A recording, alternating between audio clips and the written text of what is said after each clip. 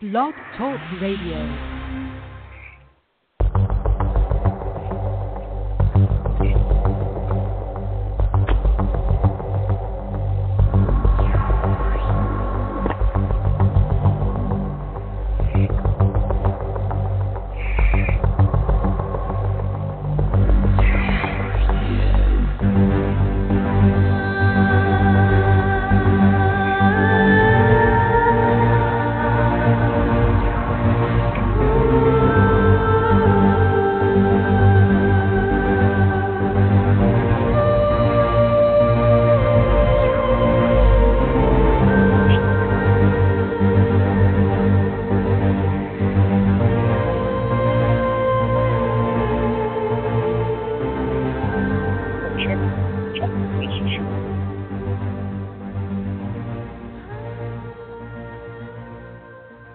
It's Thursday, July 24th, 2014, the Hermetic Hour, with host Poke Runyon. And tonight we present a reading of my 1977 article in Gnostica No. 44, The Magic of the O.T.A. Now, this article described the philosophy, the structure, and activities of our order 37 years ago. Now, you may be surprised to discover how long some of our advanced programs have been operative, such as our unique Hermetic Yoga system, our Celestial Magick Vault, and our magical journal, The Seventh Ride. Now, the article is short enough for me to informally update the information given out at that time. So if you want to learn where we were and what we did back then and how we have evolved in the intervening years, then tune in, as we said, and you'll be enlightened. Now, Gnostica magazine was published by Llewellyn Publications back in those days, and Carl Westy, of course, was the editor. And it was quite a nice journal. In fact, it was the leading popular occult journal in the country for several years following. We had three major articles in it. We had the Magic of the O.T.A., of course. Then we had Magic and Hypnosis, which I think you're all familiar with. If you're not, you should be. And then we had negative versus positive Gnosis. Actually, we had one more called Quest for an Unholy Grail, so we had four of them. And the Quest for an Unholy Grail needs a lot of updating, and so we're not going to be presenting that one for a while because after all of this Nazi occult fantasy that had come out, finally, Goodrick Clark, just a few years ago, revealed the real secrets of Nazi occultism, which we didn't realize at that time. So, Quest for an Unholy Grail has very good material in it, but it's going to need some updating before we can represent it. However, we just did, just 2 weeks ago, we did the negative versus positive Gnosis, and that is still pretty accurate. And of course, Magic and Hypnosis is a classic. It's been translated into several languages. All over the internet you can find it. And so, the Magic of the O.T.A. came out in Gnostica No. 44, December 1977. And I will go ahead from now and read that article, and then we'll be able to update it for you. Now, this is by Frater Aliyin. That was my magical name in those days, and that was Aliyin was the Phoenician son of Baal. Now, my present magical name is Thabion, who was the first hierophant among the Phoenicians, according to the ancient historian Sancho Neophyt. So, this is by Frater Aliyin. And This, then, is the technique of ceremonial magic, deep meditation on the Kabbalistic sphere and the magical nature of the working, stately procession of robed initiates softly chanting as they enter the dim-lit temple, the traditional lighting of the lodge, followed by the opening charge and response, a slow, measured circumambulation with a rhythmic chant tuned to the pulse beats of the universe, a pentagram ritual delivered by the magas at a Gregorian intonation, and then the conjuration, deep, sonorous, with the names of power vibrated in a subdued intensity. And that's from the Seventh Ray, Volume 3, Number 2. Now, if you are one of those hardy romantics who, after a score of disillusionments, still hopes to find a magical lodge where the ceremonial art is regularly practiced in a fully furnished temple by responsible adults, then you will be interested to learn about the Order of the Temple of Astarte, the Ordo Templi Astartes, or O.T.A. Our lodge has been operating on a weekly schedule here in the Los Angeles area for the past 7 years. We are probably the oldest continually operating magical fraternity in America. By choice, we remain small, intimate, and non-institutional. Well, certainly there are Western occult organizations which are larger and better known than the O.T.A., but they do not emphasize the practice of magic. The order can best be described as a Hermetic, Kabbalistic, Neo-Pagan secret society. Our theurgy derives from the clavicles of Solomon and the magical system of the Renaissance magus Henry Cornelius Agrippa, while our philosophy stems from the ancient writings attributed to Hermes Trismegistus. Without embracing the law of Thelema, we are heirs to the neo-Gnostic tradition of the Ordo Templi Orientis through the dispensation of our late senior advisor, the Honorable Louis T. Cullig. We have recently established a collegium of the OTO as part of our instructional program at Philosopher's level, and we do award the 9th degree. However, we caution readers against assuming that we are a Crowley cult. Our magic is closer to that practiced in the 16th century than to the quasi-Masonic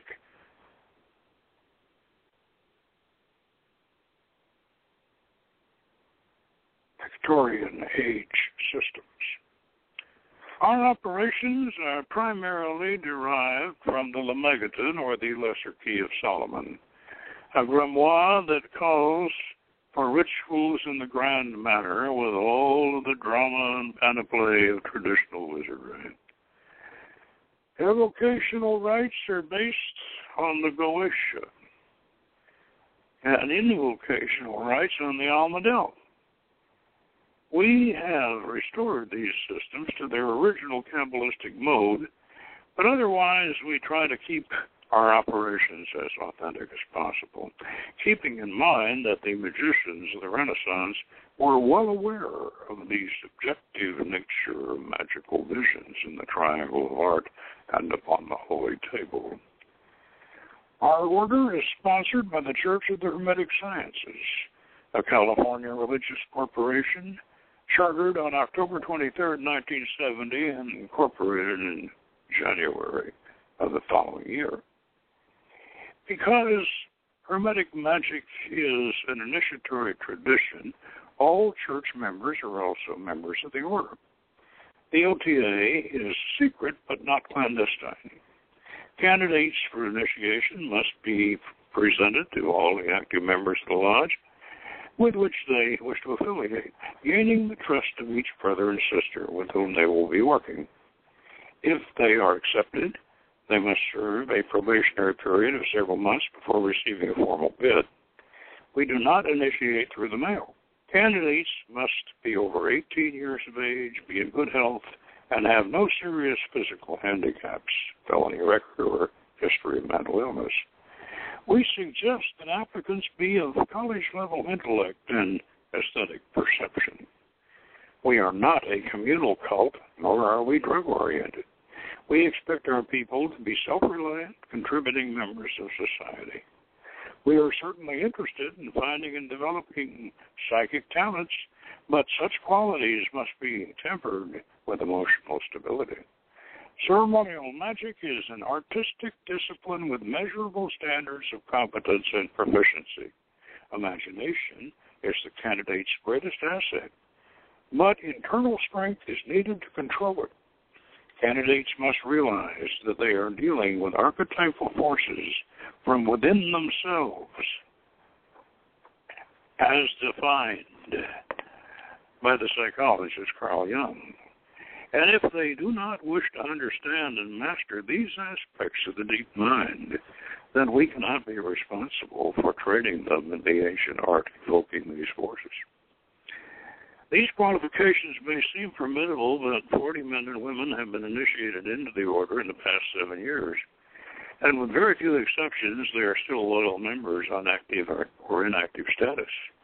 Fees, dues, and assessments are always exceedingly reasonable and intended only to defray expenses. The neophyte initiation ceremony is a temple pageant performed for each candidate individually by the entire lodge in full regalia. We believe that it is one of the most impressive and meaningful rites of passage to be experienced in the Western world today. Now, philosophy and psychology of magic.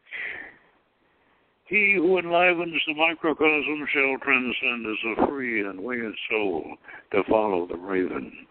Beyond the western gate where the dragon rides the quarter, marching in procession with the grail to equinox. Even as the seven-veiled goddess brings death unto death, so shall the epic of the self-borns be soon adawning, when the seekers shall be masters, and the lifeblood shall be light. And that's by myself. From the Seventh Ray, Volume 4, Number 3.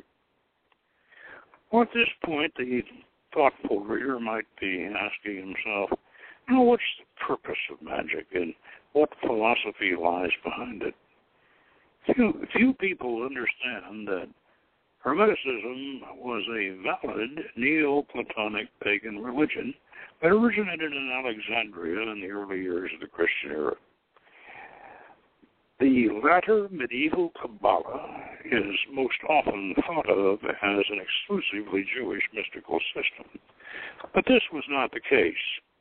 500 years ago, Kabbalah was combined with Hermetic philosophy to produce the great magical tradition of the West, which was neither Jewish nor Christian in its secret heart, but pagan.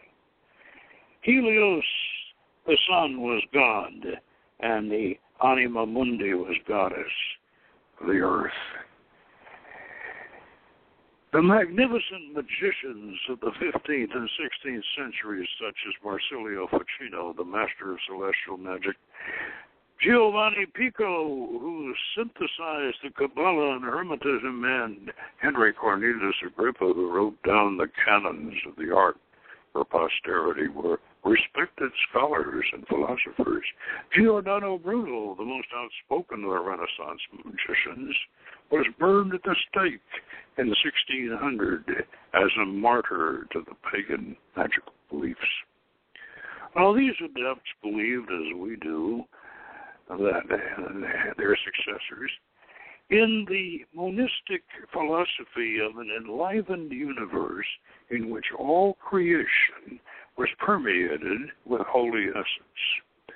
The Creator himself was ineffable, but his descending emanations might be conceived by man, who was his divine son. Thus, the gods and goddesses were the personified forces of nature with whom man was entitled to converse. This Hermetic doctrine was an outgrowth of the same Pythagorean philosophy that inspired the medieval Kabbalah. That was the reason the two systems blended together so perfectly in the Renaissance. Because of its central doctrine of the divinity of man, magic was revered during the Romantic era of the late 18th and 19th centuries. Romanticism is thought by many to connote escapism, sentimentality, but what it really signifies is a return to the ancient shamanic idea of divine men living in harmonious, dynamic relationship with sacred nature.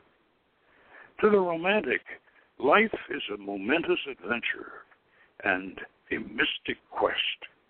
Today, we call the rebirth of this philosophy neo-romanticism, and we extend the term to include our cousins in the witchcraft community, science fiction, and the Society for Creative Anachronism.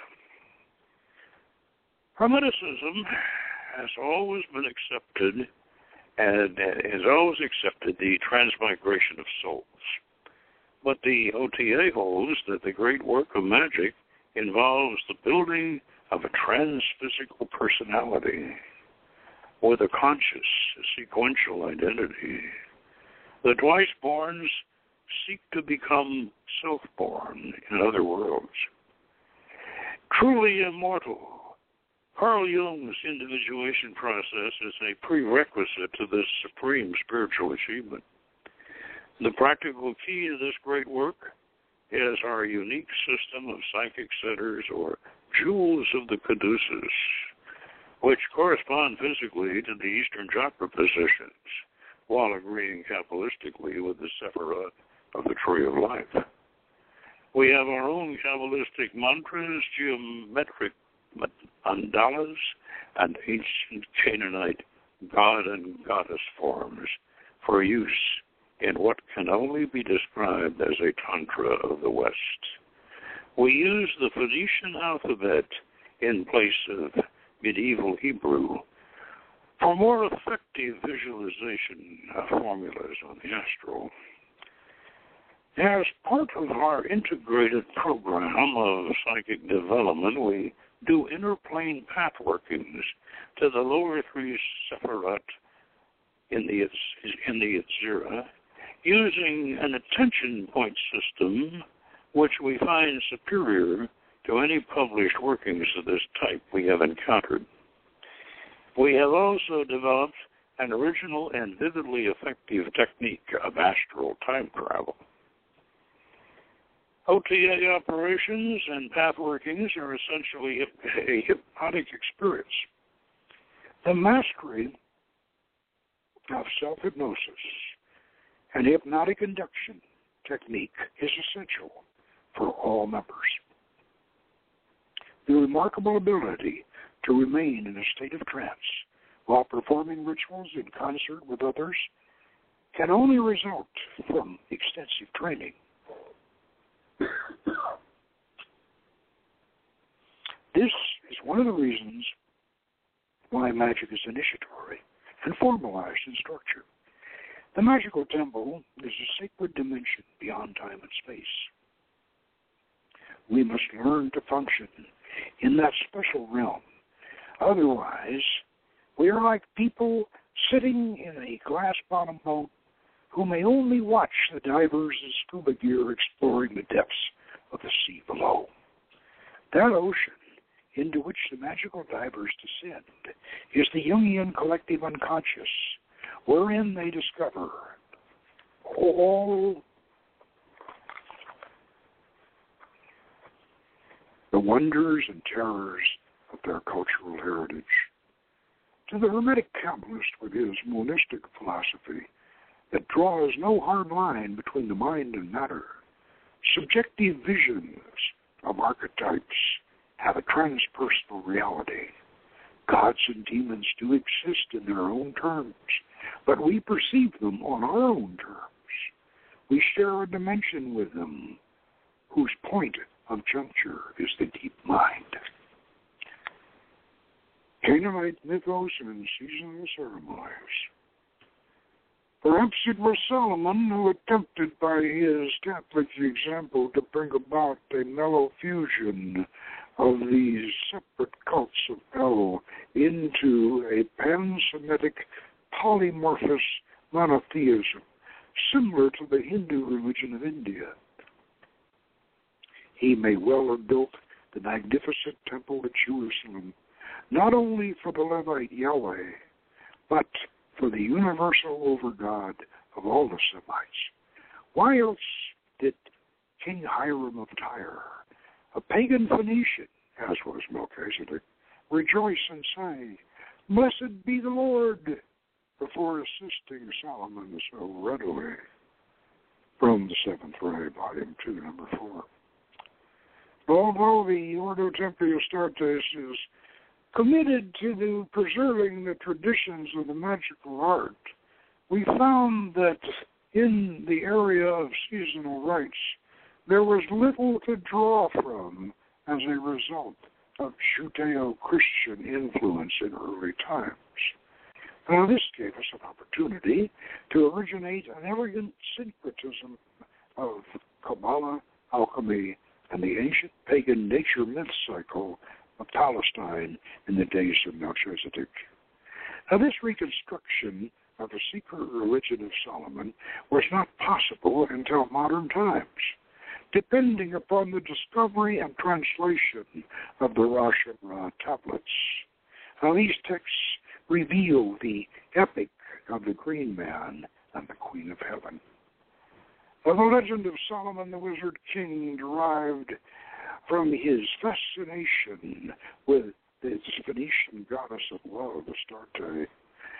The Galatia of the Lemegeton is based on the Arabian tale of Solomon's brass vessel, wherein he contained the 72 rebellious jinn. Baal and Astarte are among their number, and thus the Galatia provides us with the means of calling them forth. In O.T.A. practice, however, we are careful to apologize to such venerable deities once they have appeared in our triangle of art. We command only that aspect of them that dwells within us, while holding their universal images in true reverence. We have been able to trace the myth theme of the Holy Grail back to an ancient Canaanite point of origin. The seasonal phenomenon of the river Adonis, which flows red with the blood of the dying god. This Grail theme runs like a vein of gold through all our symbolism. We trace it from Phoenician times through the Hermetic Krater to the medieval Parzival of Wolfram von Essenbach. It was woven into our ritual dramas as the supreme generative analogy. Our quarterly cycle of mystery plays begins with the death of Baal the Green Man at the hands of his brother, the evil Moat, Lord of the Underworld, on summer solstice in the Adonia pageant. Astarte descends from the celestial spheres to the back beyond at autumn equinox in the Festival of Seven Gates, the original dance of the Seven Veils, to vanquish Moat and revive Baal at winter solstice. Baal masters Lotan, the dragon of chaos, in the Festival of Helios at the cycle, as the cycle culminates at vernal equinox with the O.T.A ceremony symbolizing the marriage of Baal and Astarte. The communion of the elements is then administered, a mass of 7 sacraments, in which mead, representing the life force of the sun, is served in the Grail to celebrants. Now, these outdoor seasonal festivals symbolize the 4 primal operations of alchemy: calcination, solution, separation, and conjunction. And it may also be noted that the climate and ecology here in Southern California are nearly identical with those in Palestine. The festivals are followed by feasting and revelry. The solstice celebrations are especially exuberant, with the Green Man serving a giant chalice of flaming spirit to the celebrants who dance around the henge, imbibing the nectar until the Grail is empty. Our seasonal ceremonies are not restricted to members only. They are invitational events. The Ordo Rosicrucis.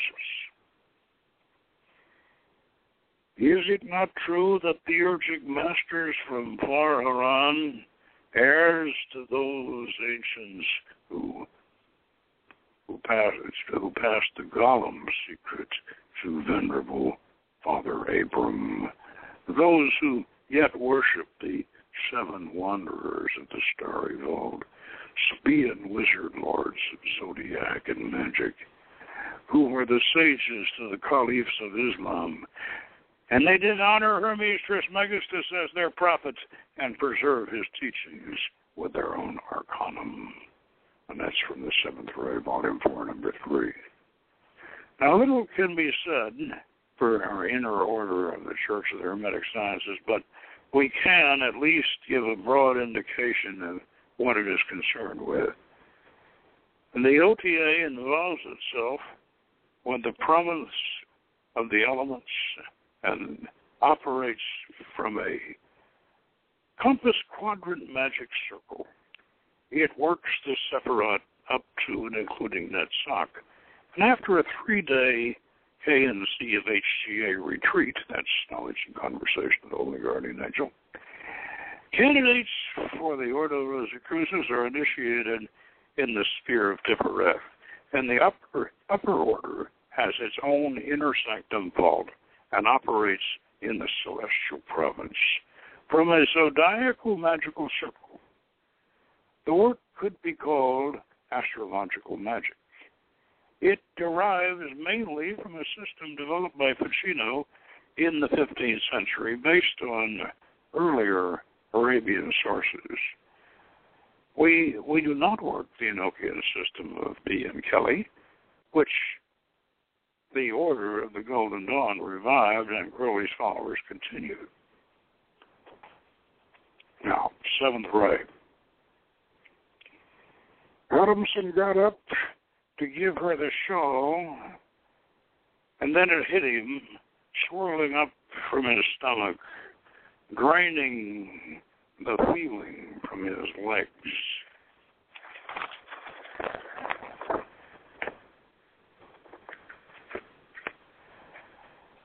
And the strength from his arms, as it exploded with black lightning and silent thunder in his head.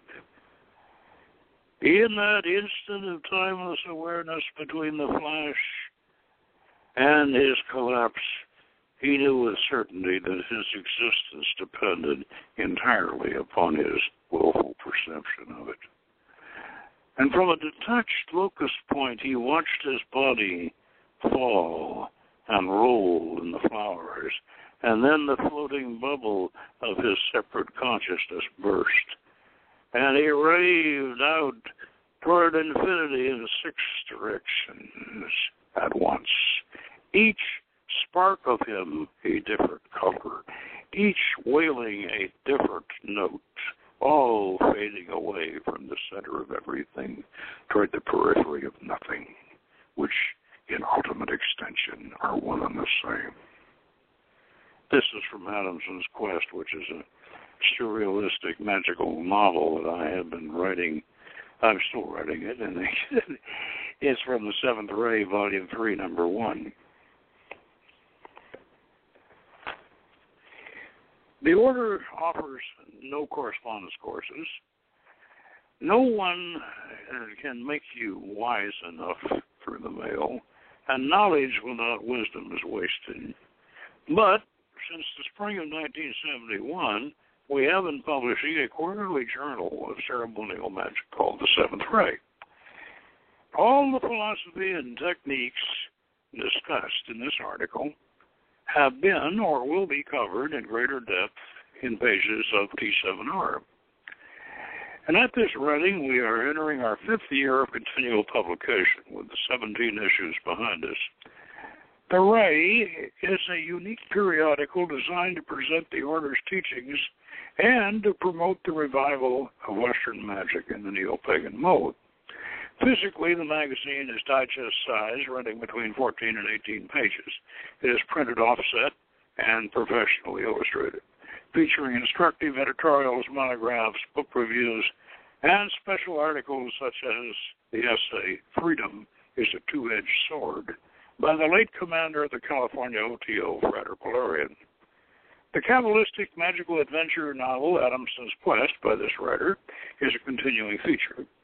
Membership news and current notes on the Aquarian scene are also included in each issue.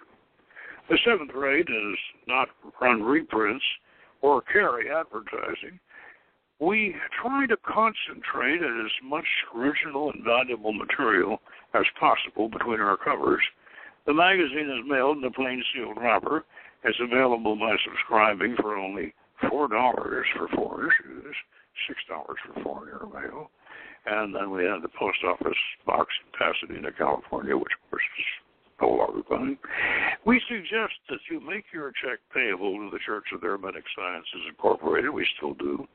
And such checks are tax deductible. Mac issues are 75 cents each to renewing subscribers, otherwise $2 each. Well, that shows you how far back this is. And you may send $1 for a sample issue of our choice. Don't do that anymore, because the Green Ray is $20 now. We hope this brief article has given you a fair idea of what the Ordo Templi Astartes is and what we have to offer. And we will try to answer specific questions in more detail, but we think the above information should be adequate as a general public statement, and you may read published accounts of the O.T.A. and its magic in the following works. Religious and Spiritual Groups in Modern America by Robert S. Elwood, Jr., from Prentice Hall, New Jersey, 1973. The New Pagans, Doubleday, New York, 1972, by Hans Holzer. And The Witchcraft Report, Ace, New York, 1973. And that's also by Hans Holzer. And the Discovery, then the Directory of the Occult, Gregory, Chicago. And that's also by Hans Holzer. And In Search of Magic and Witchcraft by Alan Landsberg, Bantam, New York, 1977. Ceremonial magic is not a science, but rather an art. It combines the talents of the poet, the dramatist, and the artist with the wisdom of the philosophers, resulting in a unique, practical development of man's most potent intangible resource, his creative imagination. The Order of the Temple of Astarte is most ideally suited to the sophisticated romantic who seeks more than a glimpse of Camelot from afar and can affect poet Coleridge called the willing suspension of disbelief. Now, that was the state of the art of the O.T.A. as of 1977. And there's a lot here that needs to be, well, not corrected, but updated. Because all this is correct as to that point. I'm going to go through this and bring you up to date on a number of these things. Because this was before we filled out the full Crater-Rapola system. And we've explained that, I think, numerous times before, but in the context of this article, I think it needs to be explained again. Our original initiation, O.T.A. initiation, was taken from Paul Christian's History and Practice of Magic, which Paul Christian had romantically epitomized all 7 degrees of the German Crater-Rapola, and produced one big spectacular degree that he called the Initiation of the Pyramids. And I thought, when I had my vision back in 1969, I got hold of Rigardi's Golden Dawn, and I thought, well, this is a little ponderous and a little stodgy for what we're doing and for the type of magic that we're going to do. And so I recalled Paul Christian's Initiation of the Pyramids that I had read. Yeah, this is what we ought to do. So for number of years, all the way up, even up to this article. We were doing this one big. This was the second one is now the second degree, the Neo-Chorus initiation. Then it was the initiation, and we prepared candidates very carefully for it over a period of time. But since this article was written, we decided, because the church was growing, we were growing, more people were interested. We decided to come up with the full battery, to go through the full battery of all 7 Crater-Rapala initiations, and to start off with a gentler and a less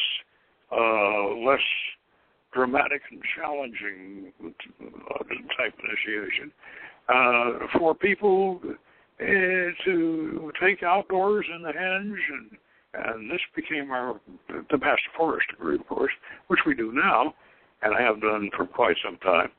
And this way, you can take this initiation, and you'll find the agenda for it on our website if you're an associate member. You take this initiation, and you can, if you don't really want to go all the way into deep magic and go through it, you can probably just, and some people do, just stay in the Master Forest degree and come to seasonals and events and socialize and what have you. And it gives the church more of a broad base. And we did realize all 7 degrees of the Crater-Rapala, which we began working on doing at that time. Now, you may notice in here in the article, it sounds like we're using the Golden Dawn system. Well, we did, but not formally. In other words, we required, and we still do pretty much, require the material of the Golden Dawn. We're closely affiliated with the Golden Dawn anyway, but this second degree initiation of ours was the big one. This was our big one, and then we developed the inner order initiation, and that, of course, was Shista Forest. We went on up to the 4th degree, and that was our inner order initiation, and so we established that actually before we filled out some of the others. So we were building the Crater-Rapala, but the inner order now, and by the way, we just did a 4th degree just recently, and we got that old Cyclorama vault out with the Zodiac on it. It was in really good condition, and we got it up and got about 7 candidates inside the Cyclorama, and it was really impressive. I mentioned in here that our celestial magic system derived from Ficino. Well, in this sense, yes, it does originally, but it also has a lot of ozoleptic tricks. And we have recently filled out the astronomers, the 6th degree. Recently filled that out with our Soma Sophia reconstruction, which is really quite remarkable, and that's detailed in the 3rd ray, which you can get on Amazon. And you don't see in here that we don't do an Enochian. Well, actually, we do. We do the Aether system, not as a primary system, but we had, I was into Enochian, had built a set of tablets, and the Aether system is very, very good. However, the problem with Enochian is it's very difficult to integrate into a classical Grippa-based magical system. It doesn't fit. It's not exactly. It doesn't exactly fit. So we use it as a side system, and we don't try to integrate the two. Well, yeah, we integrate them a little bit. We have Enochian on our pillars at the temple. We have the 10 laws of Atlantis, which are in Enochian, so I suppose. But we don't try to integrate Enochian letters with the Phoenician alphabet. Let's put it that way. Now, also here I mentioned Lou Culling in here, and that he gave us an O.T.A charter, which although we did not want to become polemic with all of the obligations and connections that entails. We want to be clear of that, but we still want to do something with this O.T.A charter we had, because it has some validity to it. Those of you who have seen the film Crowley, and a fine old actor playing Crowley in his flat in England, and he gets this letter in the mail, and he opens the letter up. He says, "Letter from my Californian lodge." And he opens it up. And he looks in there, he says, "Where's the money?" Well, of course, Parsons, but they were doing Crowley parties for him and sending him money. And then he pulls the letter out, and he starts reading it. And he's rather upset, and he said, "My California lodge is being taken over by a writer of science fiction." Well, that letter in the movie, that letter was written by Lou Culling. And the result of that letter was that Culling, who had left, he was disgusted with the Hodgepodge Lodge or the Parsonage over there in Pasadena, and he left it.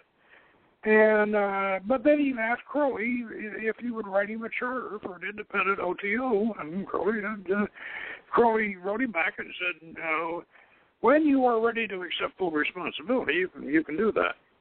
So Culling established a few things called the Thelema Club and the Carras Society, and a few things like that. And but then when Grady McMurtry was trying to get us to take a charter under conditions that we couldn't possibly meet, but he was trying to, and Point came out with this charter, and he said, "I'm going to give you a charter." He didn't like Grady at all.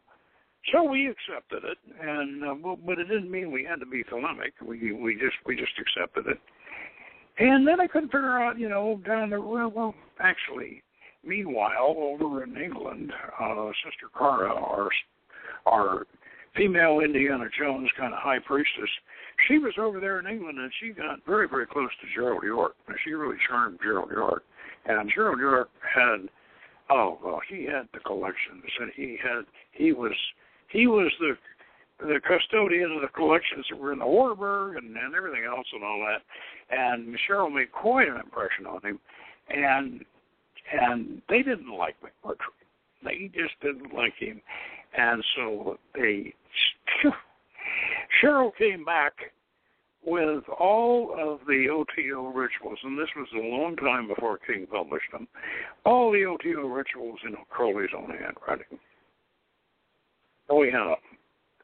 But still, because I was seeing, the way Grady was acting and the way things were going, and the Solar Lodge had just exploded and crashed and burned and all of that, and I was still, at this point, yeah, this is nice, but I just don't think we want to get into this Thelemic thing. But here we are with this. So I got into the Blue Equinox, and sure enough, in the Blue Equinox, there is and you can go ahead, those of you who have the Blue Equinox, you can pull it out, you can look and you find it.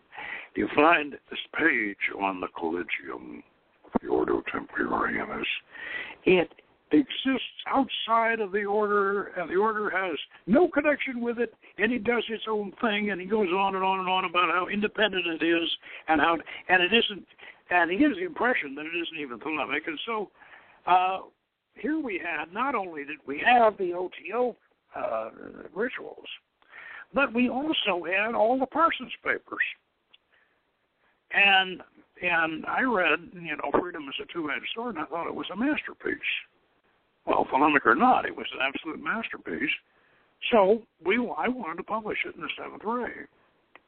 But what are we going to do? It's a polemic, Parsons. This is, even though it was sent to us by Gerald Eric himself and all that.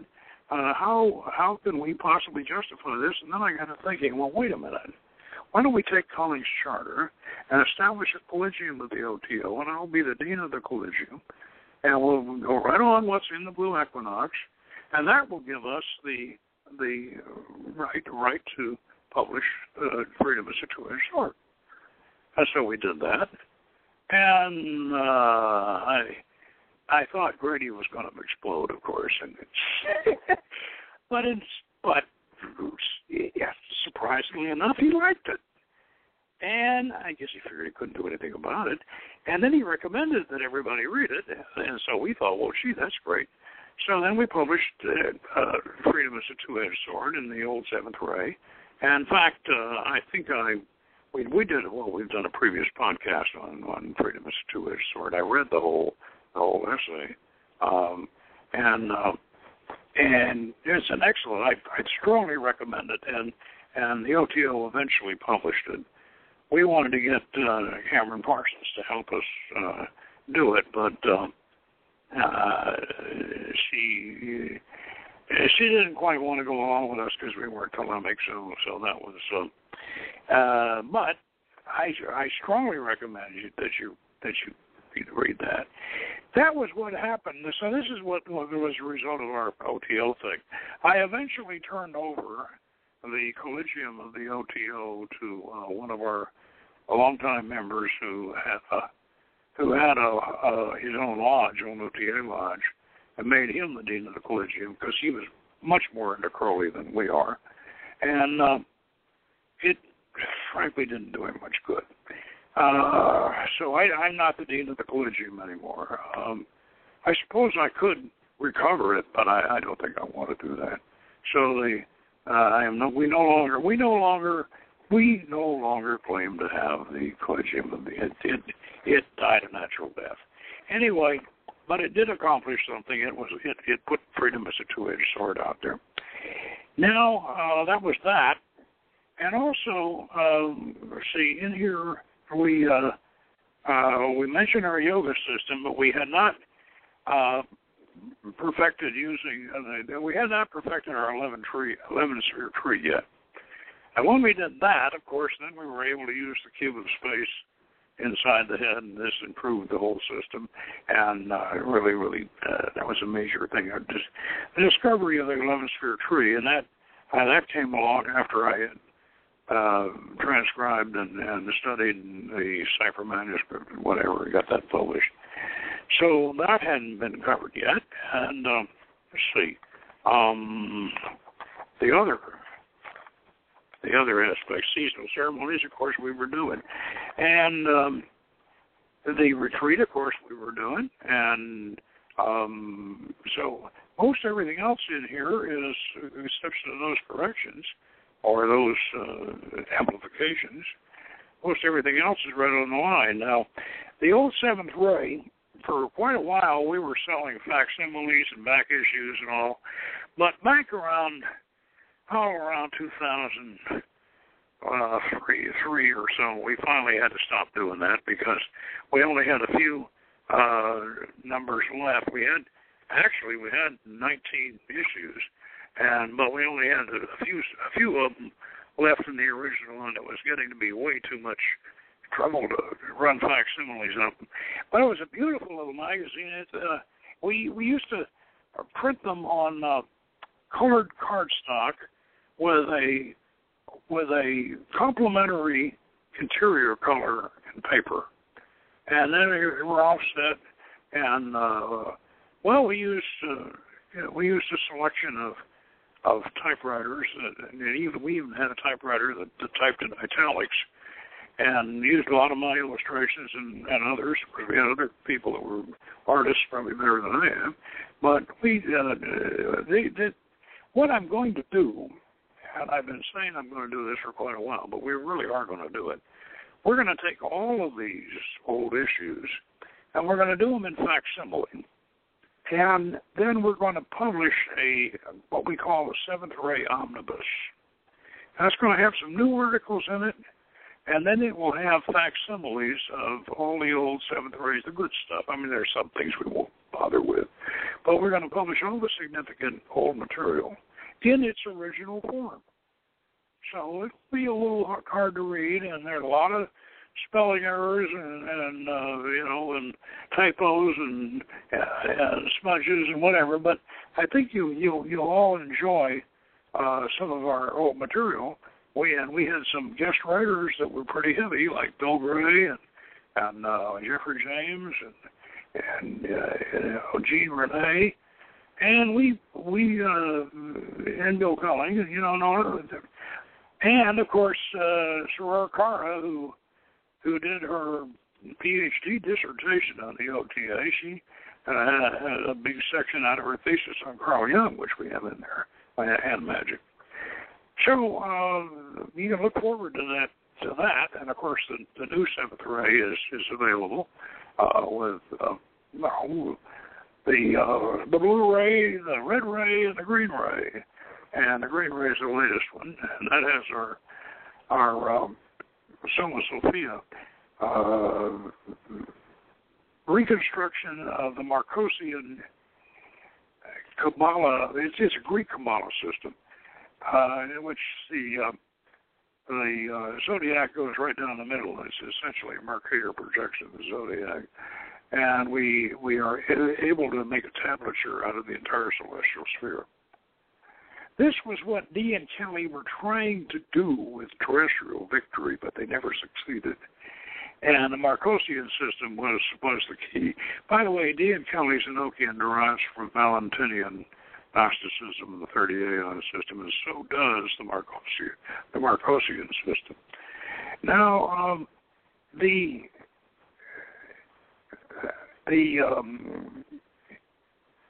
Carter-Rapola degrees have continually developed, because it takes it takes a while to develop a system. So we have had them all in place except the seventh, and the seventh degree is one that is I will say that's rather secret, because that's the top end of it. And however, we did publish a original German publication of the old Carter-Rapola from 1775, and we got this out of the museum in Amsterdam. One of our dear friends over there, Periferian, actually, Peter Trump, he went into the Hermetic Museum in Amsterdam, and this poor old Carter-Rapola was so deteriorated that Peter had to use white gloves and a mask and a spatula. And he had turned the pages with a spatula, and he copied in his notebook. He copied the entire Carter-Rapola, the German Carter-Rapola, and then from that he made a transcript, sent it to us, and one of our members had a relative who had very good German, and she translated it for us into English. And we published that in the Green Ray, so you can get that at the Green Ray. Now, one of the things too that you should realize about the O.T.A. is that it has formed a bridge. This was one of its original intents, by the way, was to form a bridge between the emerging neo-pagan community and the people who are still practicing Victorian age ceremonial magic. And that means the Golden Dawn and the O.T.A. and some others. And to make this bridge, and the key to this bridge, of course, was Solomon and his brass vessel. And so, really, even though it sounds like we're imitating the Masonic legend, we actually weren't. We came up with this a long time before I became a Mason. And we had our seasonal ceremonies a long time before. And our Solomonic concept came up before. But we realized in the course of developing this that even though this King Solomon forms the kind of the structure, although the Hiram of myth is the mythological avatar, but Solomon forms the structural aspect of the Masonic myth, because Solomon is the master.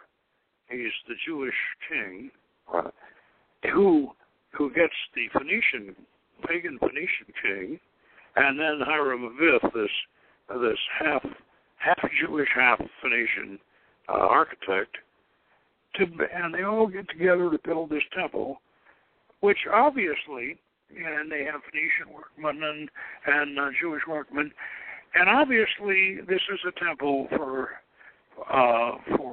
we think El, the supreme god El, not necessarily YHVH. And the idea of this whole thing was that everyone could worship the supreme God of us all. And the supreme God would not belong to any one particular people. And we see this as Solomon's vision, which is shared by Hiram, and we see this as deriving from Solomon's great tolerance for the Canaanite religion, and he builds a temple to Astarte, and then he becomes known as the great magician. And the brass vessel is actually is where he contains these spirits that helped him build the temple. So this enabled us to bring the Kabbalistic, the structure of ceremonial magic into the pagan cycle of the Canaanites, and then thus form a bridge between the pagan community and the magical community. The witches and the magicians could finally get together and agree on something. And so that was one of our original purposes. And how well that worked out, I'm not sure. Although we seem to have some people that like that have a foot in each camp. Anyway, this is a pretty good, I think, introduction to where we were and where we've been since, and we'll give you some idea where we're going. Now, next week, right here, same station, next week, same time, same station, and a program which will go right along with what we were doing tonight, magical astrology. So be sure and be with us next week, and until then, good magic.